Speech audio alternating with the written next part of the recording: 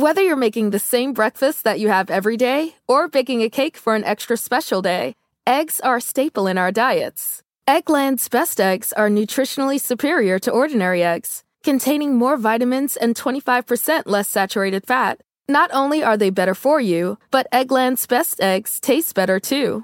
There's a reason that they're America's #1 eggs. Visit egglandsbest.com for additional information and delicious recipes. Hi, it's Martha Stewart. You know, I spend a lot of time thinking about dirt. At 3 a.m., at all hours of the day, really. What people don't know is that not all dirt is the same. You need dirt with the right kind of nutrients. New Miracle-Gro organic raised bed and garden soil is so dense, so full of nutrient-rich, high-quality ingredients. Miracle-Gro is simply the best.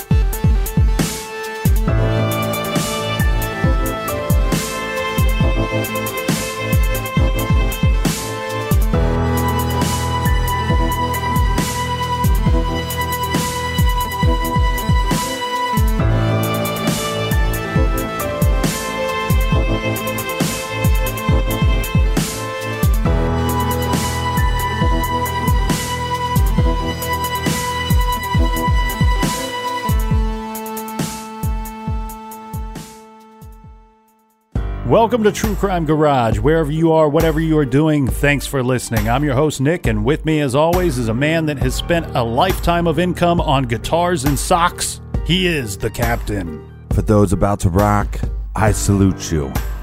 It's good to be seen, and it's good to see. Hey, have you tried the meatloaf, Captain? Ha! Your mom's meatloaf.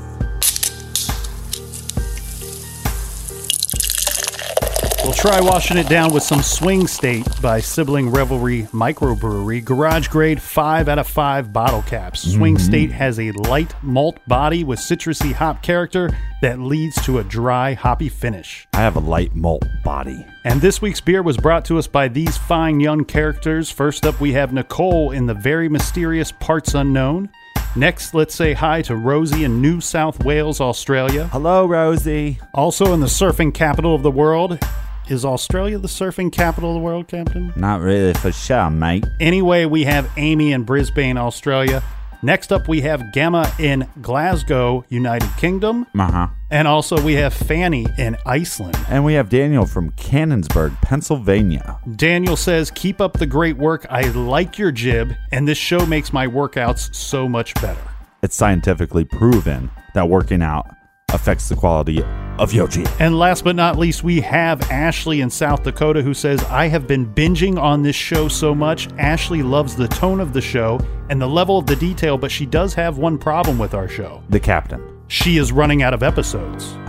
Well, if you'd like to donate to the Beer Fund, go to truecrimegarage.com, click on the donate button. And if you are looking for more episodes, specifically our older episodes, they are available in the iTunes store and on our website as well. Yeah, my work is slowing down, so hopefully we get back in the garage real soon. Some extra time in the garage to put out another bonus episode. That's enough of the business. Everybody gather around, grab a chair, grab some meatloaf, grab a beer, and let's talk some true crime.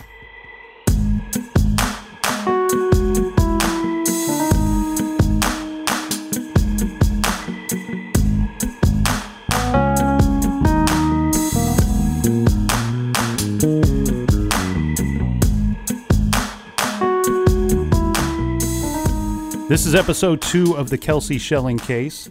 Kelsey Schelling was 21 years old and 8 weeks pregnant when she vanished on February 4th, 2013. She had her first doctor's visit of the pregnancy on that day, and she sent out pictures of the ultrasound that she received during that visit to her mother and to her boyfriend. Well, after the trip to the doctors and after a shift at work, Kelsey drove about 2 hours to Pueblo, Colorado to visit her boyfriend, the father of her child, Dante Lucas. Kelsey's family then will report her missing to law enforcement. And that's when law enforcement reach out to Dante Lucas and they have a sit down. And Dante does not deny seeing her that night. There's no question that he saw her that night. Yeah, and then 10 days later, law enforcement are going to find Kelsey's car. And this is where we start to see that there's quite a bit of movement with Kelsey's vehicle that does not completely align with Dante's story. Yeah, we start seeing a lot of discrepancy in his accounts. And this will bring further into question the location of Kelsey Schelling. This makes it a lot different than a normal missing person case. She's 2 hours away from her home. Now they find her car. We would assume that if she, went missing on her own, that we wouldn't find her vehicle. And so now they have to start viewing this not just as a missing person case, but a possible homicide. Yeah, this is where they start to suspect foul play is involved. And when they bring Dante in for questioning, his story starts to fall apart. At this point, he lawyers up, and then he shuts down, and the case starts to go cold. Yeah, the case goes cold, but it seems like with a lot of missing person cases, me being, as far as true crime goes, I think one of my favorite, if there was a category, right, my favorite category of true crime would probably be missing person. Mm-hmm. And I think with a lot of cases, like if you study the Johnny Gosch case, or if you study like Mara Murray, with missing person cases, there always seems to be some weirdness. And this case, the case starts going cold, but the weirdness just begins.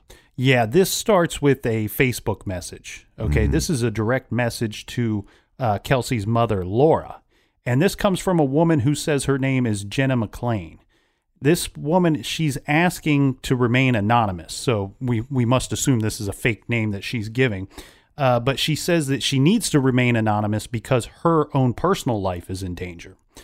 This is when Jenna McLean then decides to have a man take over the communication with Kelsey's mother, Laura. It makes you wonder, is this a lead or is this just some wackadoo? Well, he sends Laura a message, and this message says, "Ma'am, please, your daughter is not dead. She will be home alive." This man then goes on to tell Laura that Dante had hired a man to kill Kelsey. Mm-hmm. And then this man decided that he didn't want to go through with it. And instead of killing Kelsey, he sold her into sex slavery. He says that the man had told Dante that he did in fact carry out the hit, that he did in fact kill Kelsey. Mm-hmm. But what he did was he dug a fake grave, showed it to Dante. And, I know this show is already, it's already rated E for a good reason, right. But this next part is a little difficult. He also says that the man told Dante that an abortion was performed on Kelsey before she was killed, and that the man had showed a video of this abortion that was obviously not willingly participated in by Kelsey. I was not ready for that. Yeah, I really wasn't ready to say that. So let me just get my head around this story so far. We have a lady that contacts Kelsey's mother. Yes. Through Facebook. Because, that's the best way to be personal these days, right? Mm-hmm. But anyways, they do have the Help Kelsey website, and then the Help Find Kelsey group on Facebook. So probably that's why this happened. So a lady contacts her, mm-hmm. and then a guy takes over the conversation. She wants to stay anonymous. Right. And this guy is coming forward, not saying that he put Kelsey into sex trafficking, right, but that he heard from another guy. He knows of this situation. He knows this man that was hired by Dante to kill her. And here's what seems a little fishy to me about this story. But then he says the guy couldn't kill Kelsey, so what they did was they performed an unwilling abortion on her. Well, he says he chose to sell her into sex slavery rather than to kill her. Right. And maybe this was just a money thing. But right. So you get paid from Dante, which has no money, that comes from no money, pays him to kill this girl, and then he then doubles up by, I'm not going to kill her, I'm actually going to sell her into sex trafficking. Yeah, and then Dante thinks that Kelsey's actually been killed because he's shown that video and he's shown a fake grave that this man had dug. Right. So then why is this guy that didn't actually do the crime, why is he reaching out to Kelsey's parents? Well, he's saying that he knows where Kelsey is located. That I believe he says that she had been sold into slavery and shipped to like the East Coast. Mm-hmm. And he says he knows where she's being kept. And then at some point he might be able to help free her and return her home. But of course, to do this, he's going to need money to do so. Of course. Yes. The Mr. Good Samaritan coming forth here. He wants $50,000. Oh, that's it? To execute this plan and bring Kelsey home. He wants $25,000 of that up front. And he's saying that this money should be delivered to a man in Vancouver, Washington at a McDonald's restaurant of all places. Well, I'd like to deliver a giant punch to this guy's fat forehead. Well, I'll tell you what, this is another reason why I like Kelsey's family so much. They've worked so hard on this investigation, and when they receive this new information, this doesn't stumble them one bit. This shows their strength and how they carry on. Yeah. They obviously this is a hoax, right? It looks, if it walks like a duck and quacks like a duck, it's probably a duck. Mm-hmm. So what they're told, or a rhinoceros.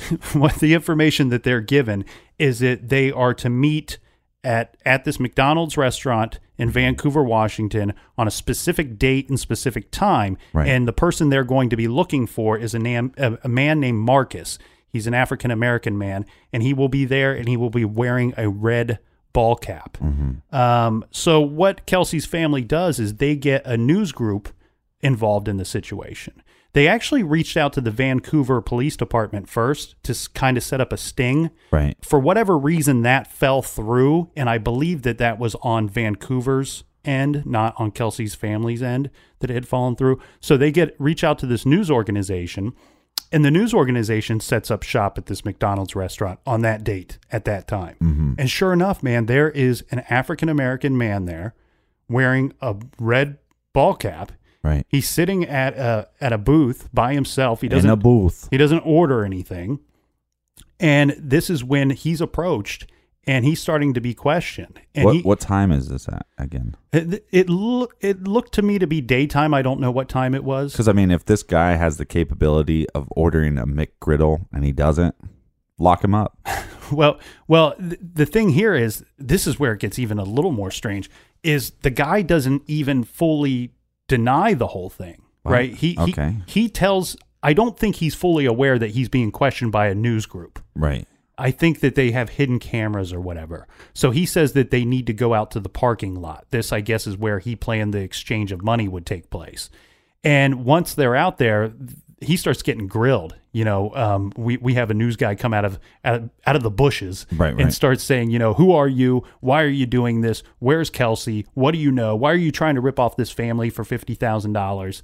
And I think before he could get all of that out, you know, the man explains that, you know, why are you here? And this guy that's, let's say, quote unquote, named Marcus, he says, well, I'm here to pick up some money. Well, who are you here to pick up the money from? I don't know. I was just told to be here to pick up some money. Right. Do you know how much money you're here to pick up? No, not exactly.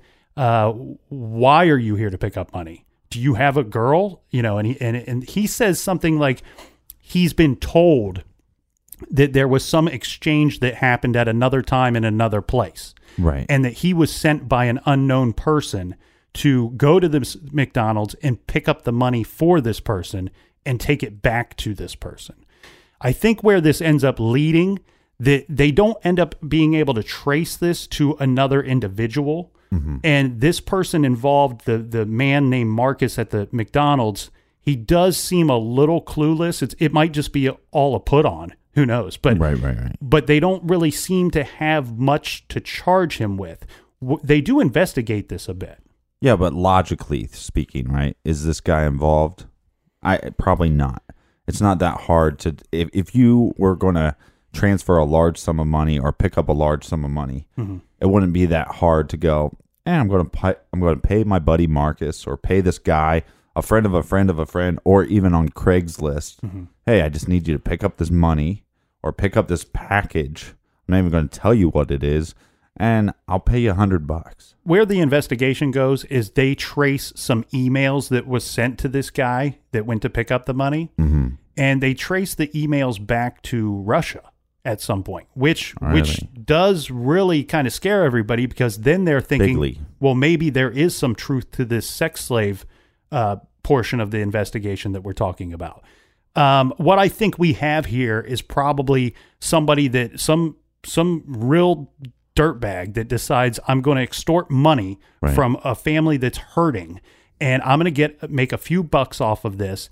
And it's probably somebody in the States that has figured out a way to send these emails around, and then it looks like it's coming from Russia. Right. Basically, what you're doing is you're repointing your IP address. Correct. So it seems like it's coming from Russia, but it's actually coming from somewhere in Indiana. So some very scary information that really is just a big speed bump in this case and doesn't really go anywhere. But it kind of goes back to what you and I had talked about in the Beverly Potts disappearance, where you have a guy that shows up and he's demanding a ransom. And, in these situations, Captain, you and I agree 100%. If you get in the middle of some kind of investigation, you try to extort money from a family that is in need, a family that is hurting, that is looking for a loved one, right? The charges that should be brought up against you should not only be for extortion, but a certain higher level of extortion because you're involved in a missing persons case or an unsolved death. And I don't think yesterday we're as clear or as champions as we normally are for Kelsey's family. I mean, I think they've done an exceptional job, and I think follow every lead.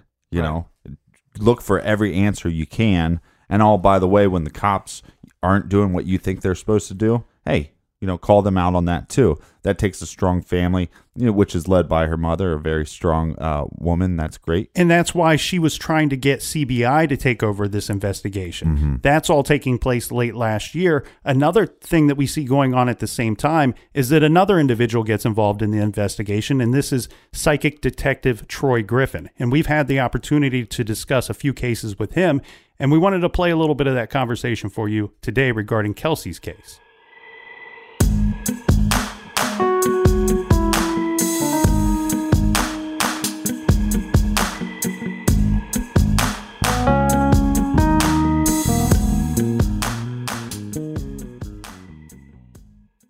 Troy, you are a psychic detective, and you've been involved in the Kelsey Schelling investigation.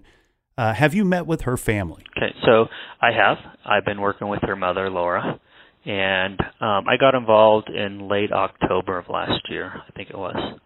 And Laura was referred to me from a advocate through another county. So that was in late October. I met with Laura for about 3 hours. I was able to validate stuff on Kelsey. People don't know. And so I've been with Laura a couple times. The first time I went to Pueblo was in November. Maybe it was September, I don't know, October, November. And she took me to Dante Lucas's house, grandmother's house, and just gave me a tour of Pueblo and things that she thought I should see. The second time I went to Pueblo, I actually was being interviewed by ABC News Nightline, and I took them with me down to Pueblo because Laura had a lead on a county road down there she wanted to check out. And so what I have seen in my vision, I know what I'm looking for. I have an idea where it's at. I have to make time to get back down there when it's not really winterish, and see if I can find the spot I'm picking up. Can you share with us some of those details that are not known about the case? Well, it's pretty much in the open. As far as what I've validated, the short answer is no, because I work under confidentiality agreements. And so pretty much Kelsey's case is pretty much out in the open. It's a matter of the police department in Pueblo mishandled evidence, did a lot of things incorrectly, which is normal. There's been the politics involved. There's been the change of personnel. After 4 years of not letting it go, they finally have let it go, and so now it's a new set of eyes to retrace everything and see what they can find. So there's something that you're going to go look for, and I imagine after 4 years we are talking about remains. Correct. So on Kelsey's case, I've never been to Pueblo, and there's a big reservoir down there. But what I saw in my vision is like white chalky stone and water, and I felt like there's a lot of pollen around bushes. when I described what I'm looking for and went to Google Earth, a place by Pueblo Reservoir matches what I'm looking for, and the white chalky stone they call shell. Now, the area that I'm looking at has a name contribute to a bush that puts out a lot of pollen. That pollen was also found on her car. So the couple times I've been there, I've really gone down to support Laura, and I haven't had time to get into the reservoir because of winter to look where I want to look. When you're having these visions, are you seeing just the remains, or do you see the attack and the events as they unfold? I do see the events. So in Kelsey's case, I did see the events of what happened and, discuss them. So I just take the notes on that, and sometimes my work is just validating what the police already know. So was this something that was planned? Was her murder planned, or was this a crime of passion? To me, it was not really a crime of passion, but it was an act of rage. His mom thought he was going to be a basketball star, take her out of poverty, be the hero. A girlfriend gets pregnant. Mom says take care of it, and mom is violent herself, who'd just been arrested for domestic violence from running from a warrant. I think that it was him wanting Kelsey not to have the baby, and she was absolutely going to have the baby, so I think it was an act of rage. So this is not necessarily planned, but more of an act of rage, maybe some hatred that had been building over time. I believe it came from mom. Mom pushing him. Well, what is Dante's mother's involvement in this whole thing? We know that she picked him up from the Walmart. Is she simply involved after the fact, or was she involved in the murder as well? Sarah had a big role in this. And you think about Dante, he's not too highly intelligent. It's an act of rage. He's, 20 years old? He doesn't really know people that help him out in a situation like that. But, mom does.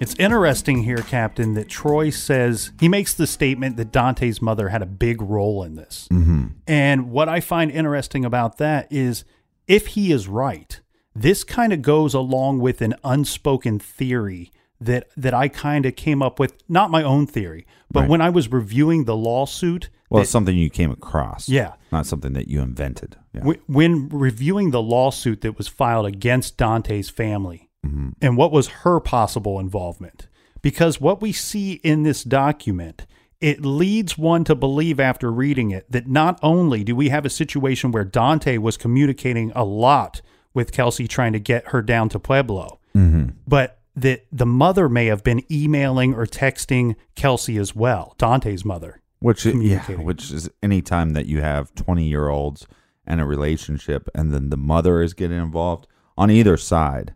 That is a direct sign that this is not a healthy relationship. Mm-hmm. And the thing that's even more sinister about these communications that they're talking about in this lawsuit mm-hmm. is that these communications would have been taking place before the doctor's visit, meaning that she has at least one, if not two, members of the Dante Lucas family trying to get her to Pueblo before that doctor's appointment. And why is that important, we ask? Because that is the first confirmation, medical confirmation, that she's pregnant. I don't want to misspeak because, I have no experience of this. I don't have any children myself. I'm obviously not a female that you know of. You're sterile. I think it's clear that Kelsey was experienced some changes, mm-hmm. and I think women, probably way more than men, know their bodies and what's going on with them biologically. And I think she knew before she even had to take a test. And then I think at probably some point she probably did take a test. Yeah. And now, so then she's going, okay, I have all these feelings. I get this gut feeling. I'm experiencing some changes. Probably, she was late. Mm-hmm. And then she takes a test probably on her own. And that's when the mother starts contacting her. Yeah. It sounds like she had taken, according to Kelsey's mother, she had taken a couple of these home pregnancy tests. Right. And, now she's reaching out to Dante, and he's aware of the situation. Now they're aware that she's going to go to the doctor's office to get confirmation of such. I've had a lot of female friends talk to me about this same scenario, where when they were younger and they had a boyfriend, that they end up getting pregnant, and they did a home test, and then you have to go to the doctor to get the confirmation. But in that process, that the boyfriend's mother contacted them. Mm-hmm. And basically, because the boyfriend's mother thought that this baby coming into their lives was going to ruin their son's life and maybe possibly hinder this girl's life, that they start advocating for abortion. Right. And I think it's very clear in this situation that's what was happening. And I think it's very clear that that was the motive. And I think you're exactly right. This is what is part of that unspoken theory that the family is presenting in this lawsuit. So let's get back into what Troy has to say.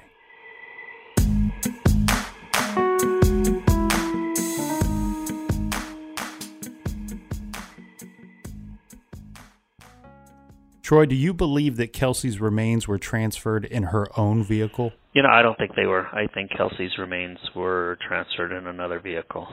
But there was that pollen on her car. Again, I don't solve crimes, which I make very clear. I can only tell you what I see, feel, think, and sometimes it's just the validation. So we know that there's pollen on her car. We know that the dust that was on her car matches that white shell stuff. So these are things that we do know. So in regards to the remains, you are seeing a location that involves water. So are they in water or are they around water? That's a tough one. Water, yes. It's you hope she wasn't in water, but there's a high probability. One of the things that I had discussed with Laura when I first met is that I felt like where Kelsey is where they fish. Does this have anything to do with the situation where there was this man that came forward? He was fishing. He finds what he believes to be human remains, but he delays reporting this. Is this a different location? Yeah, so the thing that you're talking about, he reported is a pond that is directly, well, they call it a lake, but directly across from the hospital where her car was found. Common sense tells you that you have a hospital that's very busy. It's the hospital's parking lot across the street. Kids walked around, fished around. It's kind of a center of town type thing. Don't you think that's a little bit too close and too... Right. Really? Mom's not that stupid. What about the apartment that his mother was living in and the stain that was reported? Yeah, they were living in a low-income property. So what I read, what I've heard, is that Sarah never paid the rent on time. In February, when Kelsey went missing, the rent started to show up on time for the next few months. The landlord got a call, or the owner of the property got a call because electric was shut off, and went over there to find an absolutely disgusting pigsty. They pulled the carpet up in the bedroom, and there was a blood pool stain underneath the carpet. And just to be clear, this is Dante's bedroom or Sarah's bedroom? Well, Dante split his time between his grandmother's house and this house, and I don't know if the boys shared a room, so it would be, obviously his room. So from the visions you're seeing, she was killed in that apartment? Yes, in that house, yes. And could you tell how long between the murder and when she was disposed of? How long was she in that property? No, that I don't know. That part I don't see. Did you have any visions on whether this was strangulation or is this blunt force trauma? That could have been part of it, strangulation, blunt force, possibly on the ground. Kelsey fought back. So, my visions are that she probably strangulation, fell to the floor fighting back. He probably, her head on the floor. Can you give us any more information on where her remains might be found? No, as far as the exact location, no, I keep that to myself. But, I'm going to continue as long as it takes to try to locate the remains if possible. The sad part of cases like this is sometimes you'll never find them.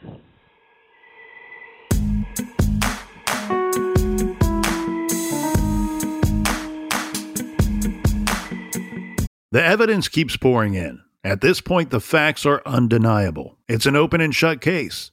Monopoly Go is the most fun you can have in a mobile game. Everyone is still talking about Monopoly Go, for a good reason.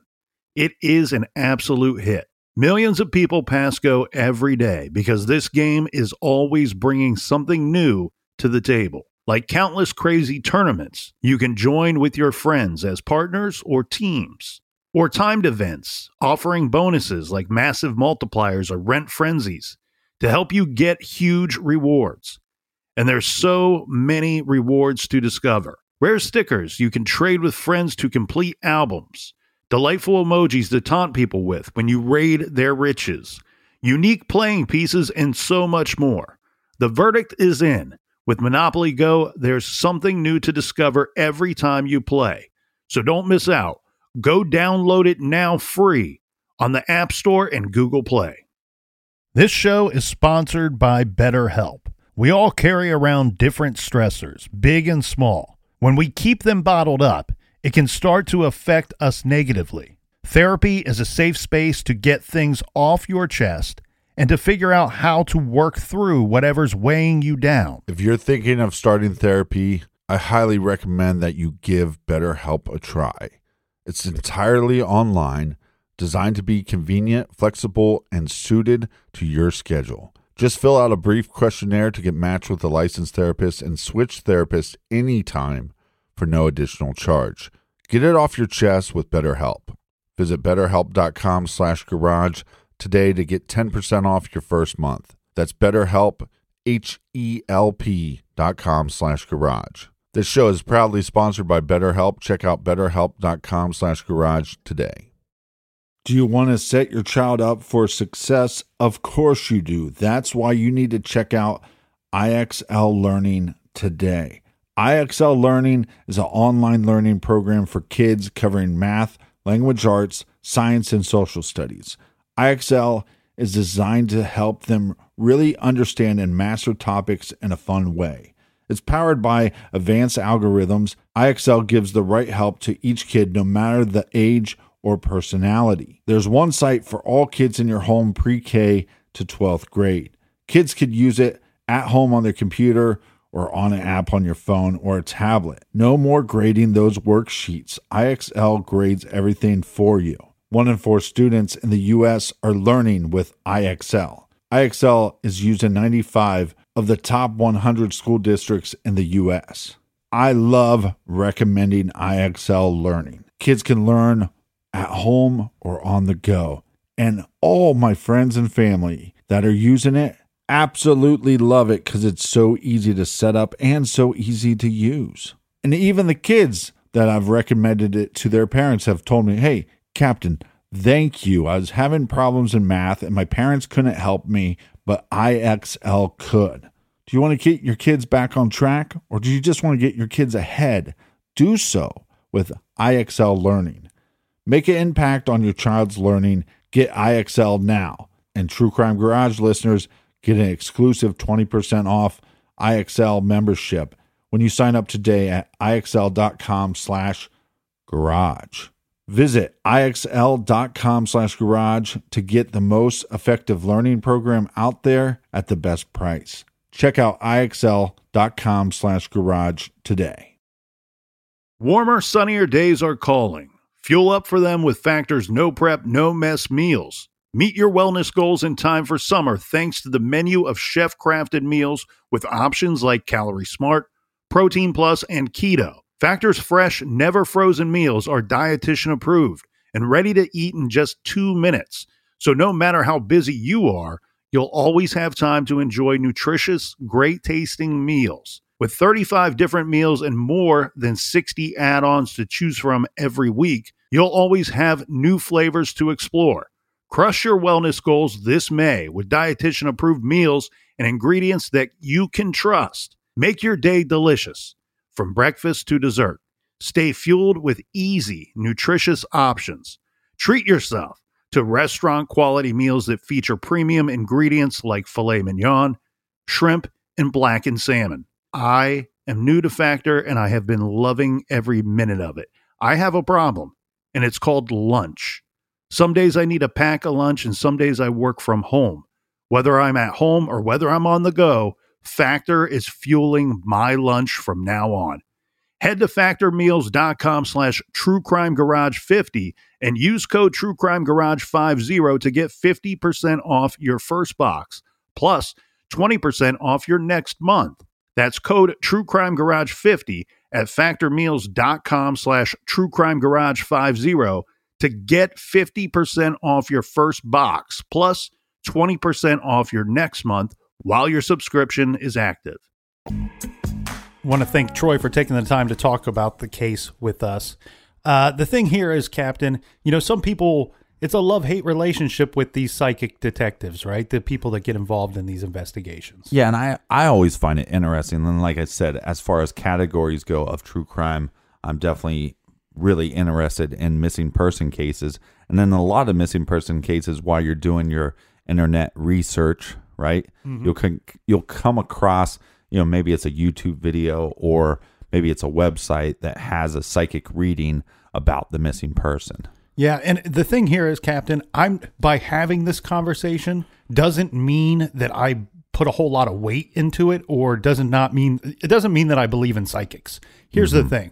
My opinion of investigations is that I'm happy to sit down and talk with anybody, because there's no difference between somebody having a vision or something coming to them than a gut feeling I might have on a case. Right, and I kind of like the fact that Troy goes by psychic detective, because he's not purely going off of just visions that he's having. He's letting those visions help him, but he's actually doing some research himself. Yeah, he's going to the locations and he's looking for certain things.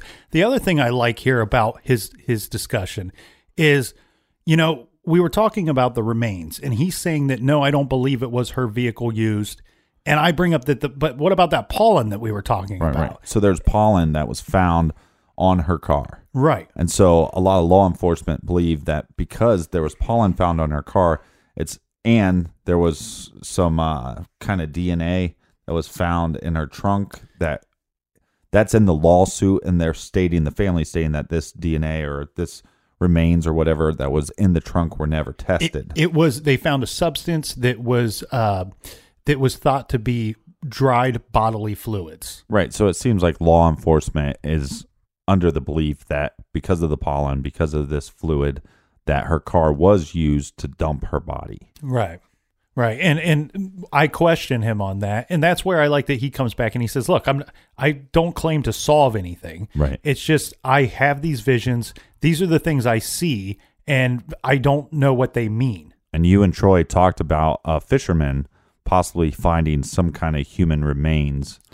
Can you dive into that a little more? Yeah, so this is a story that came out, and to be honest with you here, there's not a whole lot backing this story, because the situation is this, that there was a man that was out fishing in what I called a pond, and Troy correct me and said it was a lake. It's a rather small body of water. Well, no, I think what he was saying was it is a pond, but most people in that area call it a lake. Yeah, and so this man was out fishing. And he believes that while he was fishing, he saw what appeared to be either a rib cage or a human skull, maybe both. It's a little unclear to me. The thing here is, though, that he does fail to report it right away. Right. And it's a little unclear as to how long he waited to report it. Was it 24 hours or was it a week? I cannot say. But what happened was stating that he is a person that has once had some gang affiliations. Okay. He's had some run-ins with the law, and he got scared when he saw this. He was afraid to report it because he thought they would think he was involved in whomever, Right. And on top of that, he's probably not 100% certain as to what he exactly saw. And it was through talking with people close to him that they convinced him to finally go to the police. And of course, because some time has elapsed since then, they were unable to confirm what he thought he had saw. Yeah, so it's kind of weird because it seems like maybe it's just some speculation. It doesn't seem like, who knows if this is factual. The other piece of speculation is this report by the landlord that there was a stain in Dante's mother's house. Yeah, so the situation is this. I thought, clearly you can hear from the conversation, I thought it was an apartment, but it's a house that was in question here. The family moved out. Dante's family moves out of this house after some period of time. And the landlord is unaware that there was a missing woman at the time, and that furthermore, that the missing woman had a connection to the family living at his property. And it's kind of hard to believe because in this small town Pueblo, it seems like this was big news, that Kelsey's picture was all over the town, that it didn't be, it became a mission of theirs to kind of help figure out what happened. Right. Well, I don't think that the landlord did anything wrong here. I think it truly may have just been that he was ignorant to the situation. Because as we said, Dante lived on and off. He shared time between his grandmother's house and his mother's house. He may have known Dante's mother, but didn't realize who Dante was that he's seeing on the news. Right. So the situation is this: after the family moves out, the landlord has to do his normal cleanup. You fix a few things, you clean, you paint. Sometimes you have to replace the carpeting as well. Well, this was necessary on this situation because it sounds to me like the place looked like a bunch of animals lived there. Right. And so he's in there replacing carpeting, and it was underneath the carpeting. Once they pulled up the carpeting that a blood stain is found. And I believe it was found like in the padding. So what happens here is this landlord actually does reach out to law enforcement. He says, hey, I rented property. Right. I'm cleaning it out. I found something that was strange. I don't know what I'm seeing here. Do you want to come and take a look at it? The police said, no, it's probably nothing. He replaces the carpet and he keeps the debris for a little bit of time, and he contacts them again and says, again, I found this stuff. I'm not going to hang on to it forever. Would you like me to drive it down to you so you can take a look at it? And they said, no, you should probably just get rid of it. It's probably not a big deal. Don't worry about it. So he only gets rid of this possible evidence because the police tell him to do so. Right. And okay, so if we believe his story, right? This is another example of law enforcement just not doing their job in this case. Yeah. Where it's just like, you got this guy. I mean, all they had to do was just go, well, who did you rent this house to? And then he goes, well, I rented to Sarah Lucas. Right. Sarah Lucas, Dante's mother. And they wouldn't know that it was Dante's mother, but they would just look up Sarah Lucas and go, oh, by the way, we have this missing person, and her son is a possible suspect in this. Yeah. Because he had her car without the girl, and he used her debit card. And we had charges that we're trying to bring onto him. So you would think at this point they'd go, okay, this is something we definitely want to see. It's crazy because this is the kind of thing that you think that they would love. I mean, you're going to get handed evidence on a silver platter. You didn't even have to go to the necessity of getting a warrant to achieve this evidence. The guy offered to drive it to you. I mean, we already know you're being lazy about this investigation. Well, but I think what he should have done, right? What this landlord should have done is he said, not only am I going to get in my car and I'm going to drive it to you, I'm going to bag it and I'm going to process this myself, and then I'm going to pay for it. Yeah, because the here, I mean, it doesn't take any brilliant mind to put this together. Yeah, the text messages lead Kelsey to Dante.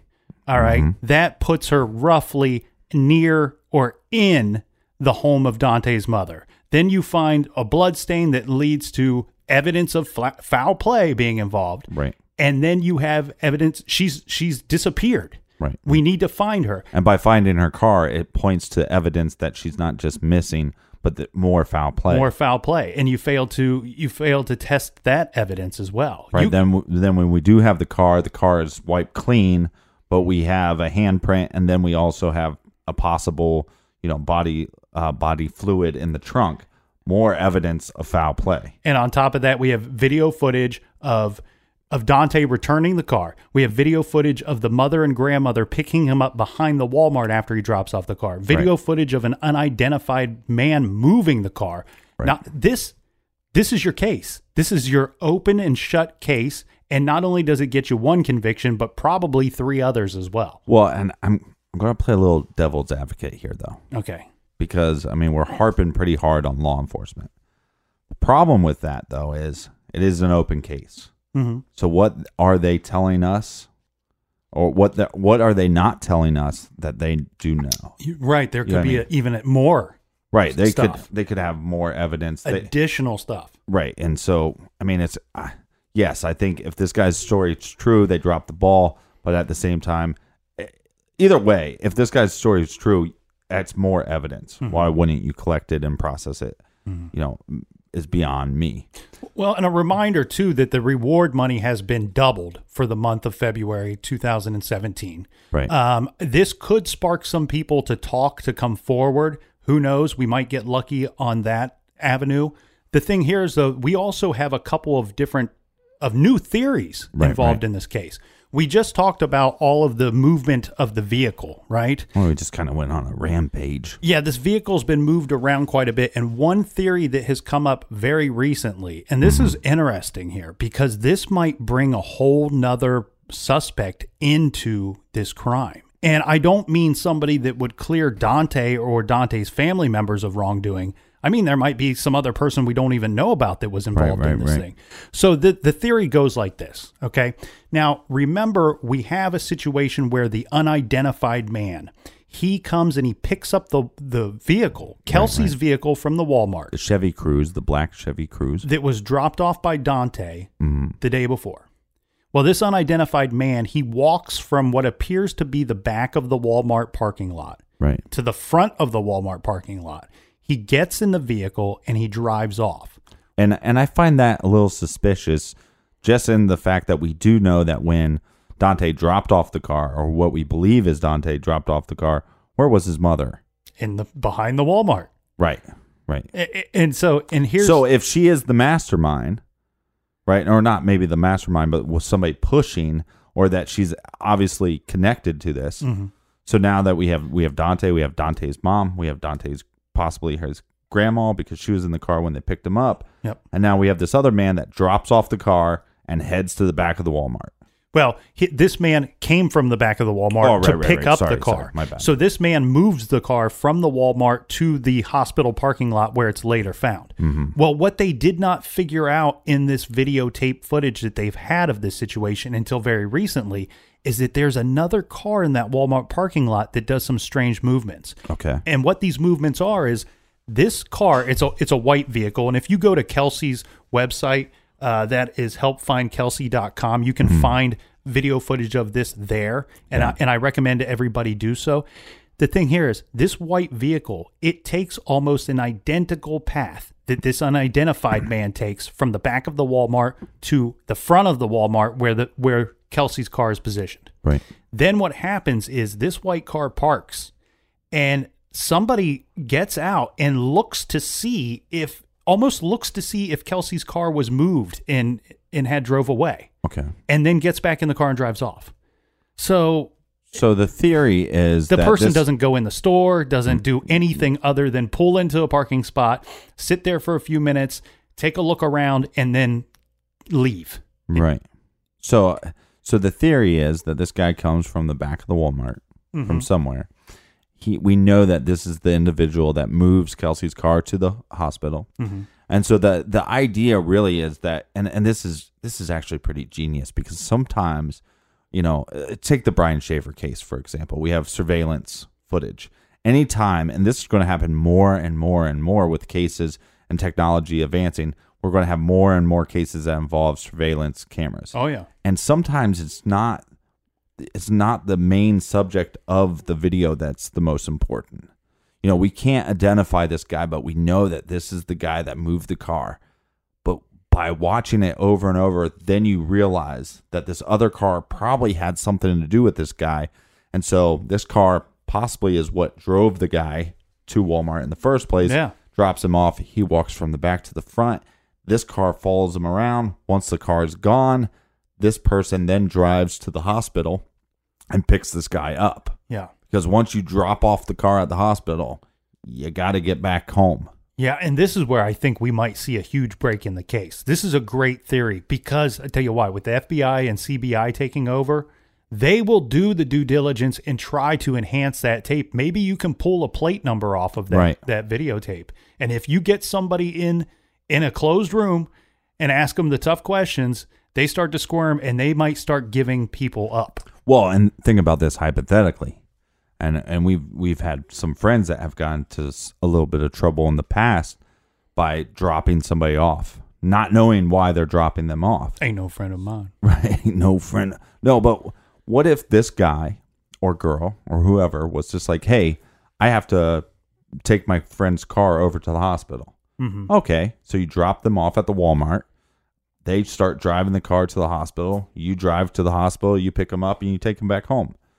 You don't put two and two together. You don't even hear the report that the missing girl's car was a black Chevy Cruze. You don't even think about it. I see what you're getting at. And yeah. so then when the FBI gets involved, and it's not if, when they find this person and when they interrogate this person possibly wasn't involved in the crime. Right. And was just helping out a friend, doing a favor. And that person is way more likely to be like, oh, no, I dropped this person off. Yeah. Yeah. And that's maybe all they know. But the person that moved the car knows a lot more. Yeah. And the thing here is the big key to solving this case is putting identification to that unidentified man that's moving the vehicle. Oh, man, we're getting kind of riled up in the garage today. It's getting a little hot in here. It's getting hard to control myself, Captain. Well, at least it's not freezing cold out anymore. Okay, so that's the new theory. But we also have this guy, the surveillance camera. This has always been a weird thing to me. And like I said, with the missing person cases, there's always this weirdness. And so in that town, people are putting out missing person flyers. Yeah, well, and some of these are actual signs that you like stick in the ground as well. Right. And the thing here is we have on videotape, because they've put a lot of these signs in the Walmart parking lot and in the parking lot areas of these places that have been involved in the investigation, Right. where the car was moved to and things like that. So somebody is going around and taking the effort to remove these signs, which makes no sense at all to anybody. Right. They have video footage of this person. The person seems to be trying to conceal their identity because what little video footage I've seen, Right. it appears to be somebody almost in like a jogging outfit, but their hood is up and they're like running, sprinting up to the sign, removing it and taking off. Mm-hmm. In one of the videos, I believe that they have a vehicle that they think is involved in this situation. Now, the rumor mill seems to be that this person may not have anything to do with Kelsey's disappearance or any type of foul play. He's just an asshole. Yes, a major asshole. But regardless, they're looking for this guy, and this is very cool. They got video footage on the news locally, and the police are actively looking for this guy, and for good reason. But let's bring him in and see what he does know. Before we just outrightly clear him. Why would somebody take part in such strange behavior? Yeah, it's very strange. So either one, he's just a blatant asshole, or he has something to do with this, and he just is pulling these out, so nobody talks about it anymore. Mm-hmm. Like, it kind of one of those, like, if people aren't talking about this, then maybe I don't have to worry so much anymore. Mm-hmm. And so people like, Dante and his mother and anybody that possibly is involved, that's why we're talking about it. Right. And if you can feel a little heat, and if our listeners can, put some stuff out on the internet, and this guy feels a little heat from it, if Dante feels a little heat from it, fine with me. Yeah. This guy's not doing anything. His jump shot wasn't good enough to get him to the NBA. Right. Right. And he's probably not doing much with his life. And I hope this gets back to him. And I think that it will, because we see that there's some evidence here, right? Mm-hmm. We see there's plenty of evidence, as far as I'm concerned, to get somebody in a room and break them down. Yeah, I think the tough thing about this case is it's one of those cases, once you start diving in, it's almost a mystery on why it's not solved yet. You're exactly right. And here's the other thing too, Captain. The family, if you review the lawsuit that they put together, now, of course, it was thrown out. They didn't do anything with it. But the family brought up this lawsuit, and they were going after Dante and family members of Dante's. And within those pages, it basically pieces together a theory for everybody, the family's theory on how this whole thing went down. And we've talked about it a little bit, but I wanted to kind of just go through it real quick because it was unclear before. But the general theory is that at some point, before the doctor's visit that Dante's family starts contacting Kelsey, trying to get her to come to Pueblo, to visit down to Pueblo before that visit. That seems to be a very important date for them for whatever reason. Right. When they are unable to achieve that, then all of a sudden we have this surprise. Now we have nice Dante come forward, and he's got a surprise for Kelsey. Right. It's like some form of trickery. Yeah, try to lure her down there with some kind of nice surprise. And then it's at this point that we start to see this convoluted movement of Kelsey's, where Dante says, meet me at the Walmart. She goes there. She stood up for a bit of time. And then through some communication, Dante says, meet me near my grandmother's place. Right. She goes there. We don't hear from her after that. This is where we know that she disappeared. And we think something happened inside that home, inside Dante's mother's rented home. And then from there, we have a situation where now we have to dispose of the remains. And this is where we have that weird cell phone activity, where they've collected data and the information that will show that Dante's cell phone and Kelsey's cell phone were located in close proximity to one another in a remote location. And there's no reason for that phone call. It's exactly what I think the family believes, that somebody was looking for that phone in the dark. And a big question to us on social media in the last day or so was, did they search that area where those phone calls were made? I don't know that answer. I don't believe so. I can't say for certain. What I can say is that Troy told us that he went there to look in a certain location that Kelsey's mother wanted to check out. That was off of some kind of county road out there. Maybe Kelsey's mother is aware of where these phones were thought to have been located at the time, and that might have been the area they were checking. I can't say for certain. Yeah, and you brought up something interesting because there has been some, law enforcement saying, hey, we don't want you guys doing your own searches. Right. And which I think is a hindrance. I mean, I think if I was law enforcement, it would be really hard to tell a mother or a family looking for a missing person to stop looking. Don't look, we got this. Don't look on your own. Yeah. If anything, you should be offering, hey, let's set up a time. Let's set up we can put some of our people together with some of your people and check out that area. And like you were saying, I think this lawsuit is really telling of who the family thinks is involved in the disappearance of their daughter. Yeah, it names Dante and Dante's mother, Dante's grandmother, and certain family members of his. And as we've seen from the video footage, we know that more than one person is involved in this somehow. The problem here is figuring out who is the nucleus of this whole thing. Is it Dante? Is it the mother? It's hard to say. And hopefully, if anybody out there knows anything, hopefully they will come forward. And if you have any information, you want to contact people at helpfindkelsey.com. Yeah, and one thing that I found on the website that I thought was something that we should repeat here. It's something that's written as if it's in Kelsey's own words. And it goes like this. It says, I am Kelsey Schelling. You know the person who caused me to disappear. You may know his family. You may know his friends. You may know where he hangs out. You may know whom he confides in. You may know where he would go if he were in trouble. You may know where he would take me. Your conscience may be bothering you. You may know where I am. It's time to talk. It's time to help my family. It's time for me to go home. My family does not care who you are. You may be afraid. That's not an excuse. You can call anonymously. Call now. Please call 1-855-4-KELSEY or visit helpfindkelsey.com. Do the right thing. It always baffles me in some of these cases where there is somebody out there with information and they just don't come forward because they don't want to be labeled as a snitch or whatever. Well, before we wrap this up here, Captain, I want to throw this out there, all right? This is a little reminder to everybody out there. This case will be solved, and it may be solved soon. And why? CBI has taken this case over. There's the new theory, which is a good one too, and it potentially brings a whole other person or maybe persons into the fold. And so far, there are a lot of low-down people in this fold. And that's one thing I want to address right now. This case will be solved. Arrests and convictions are going to happen, and I'm guessing they will happen soon. So I want to address Dante and some of his family because I wouldn't be surprised if one of them might listen to this episode. So here you go, Lucas family, and persons that helped Dante. Listen carefully. Turn yourself in. Do it.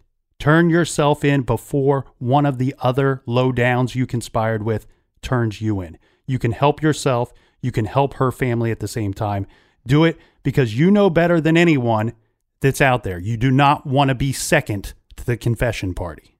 And like always, our thoughts and prayers go out to Kelsey's family and friends and anybody that was affected by this case. And if you have any information, please reach out to them at helpfindkelsey.com. You can also call CBI, and their number is 719-647-5999. And if you want to remain anonymous, they have the Pueblo Crime Stoppers that you can call at 719-542-STOP. All right, let's get back to some more beer drinking, right? And this week's recommendation on the reading is... Do you mind if I read a email real quick here, Captain? We had a funny situation, okay? Last night we did our show, and I get home and I check the email, and we received one from a guy named Aaron, and he's contacting us from Illinois, stating that his father was a detective and his mother was a nurse. So needless to say, the dinner conversations were always interesting. But he recommended a case to us where his father had worked on this case, where a man named Gary Gauger, and I hope I said that name right, was sentenced to death for the murder of his elderly parents. And his father was involved in this case and has always stuck with him. Now, Gary ended up being the guilty conviction overturned because what happened was we had a situation where some outlaw bikers they figured out that they had actually committed the murders. Right. And so I was able to reply to him stating that the funny thing here is that Aaron, the book that we just recommended yesterday, talks about that exact case. Right. And that book is called You Gotta Be Dirty. That's right. You Gotta Be Dirty by Michael Grogan. And it's about the Outlaws Motorcycle Club in and around Wisconsin. You can pick that up by going to our website, truecrimegarage.com, click on the recommended page, and check out the books and movies that we've recommended there. Yeah, it's a great way to help out the show. You just go to our website, that's truecrimegarage.com. You click on the Amazon banner. You can either buy a book or you can buy anything, really. I mean, you know, with all this sadness that we talk about, I like to comfort myself by buying guitars. Like, I have a serious problem with it, but I like to do so by going through our banner, and they give us a little kickback, and it's no extra cost to you. And until then, everybody, be good, be kind, and don't litter.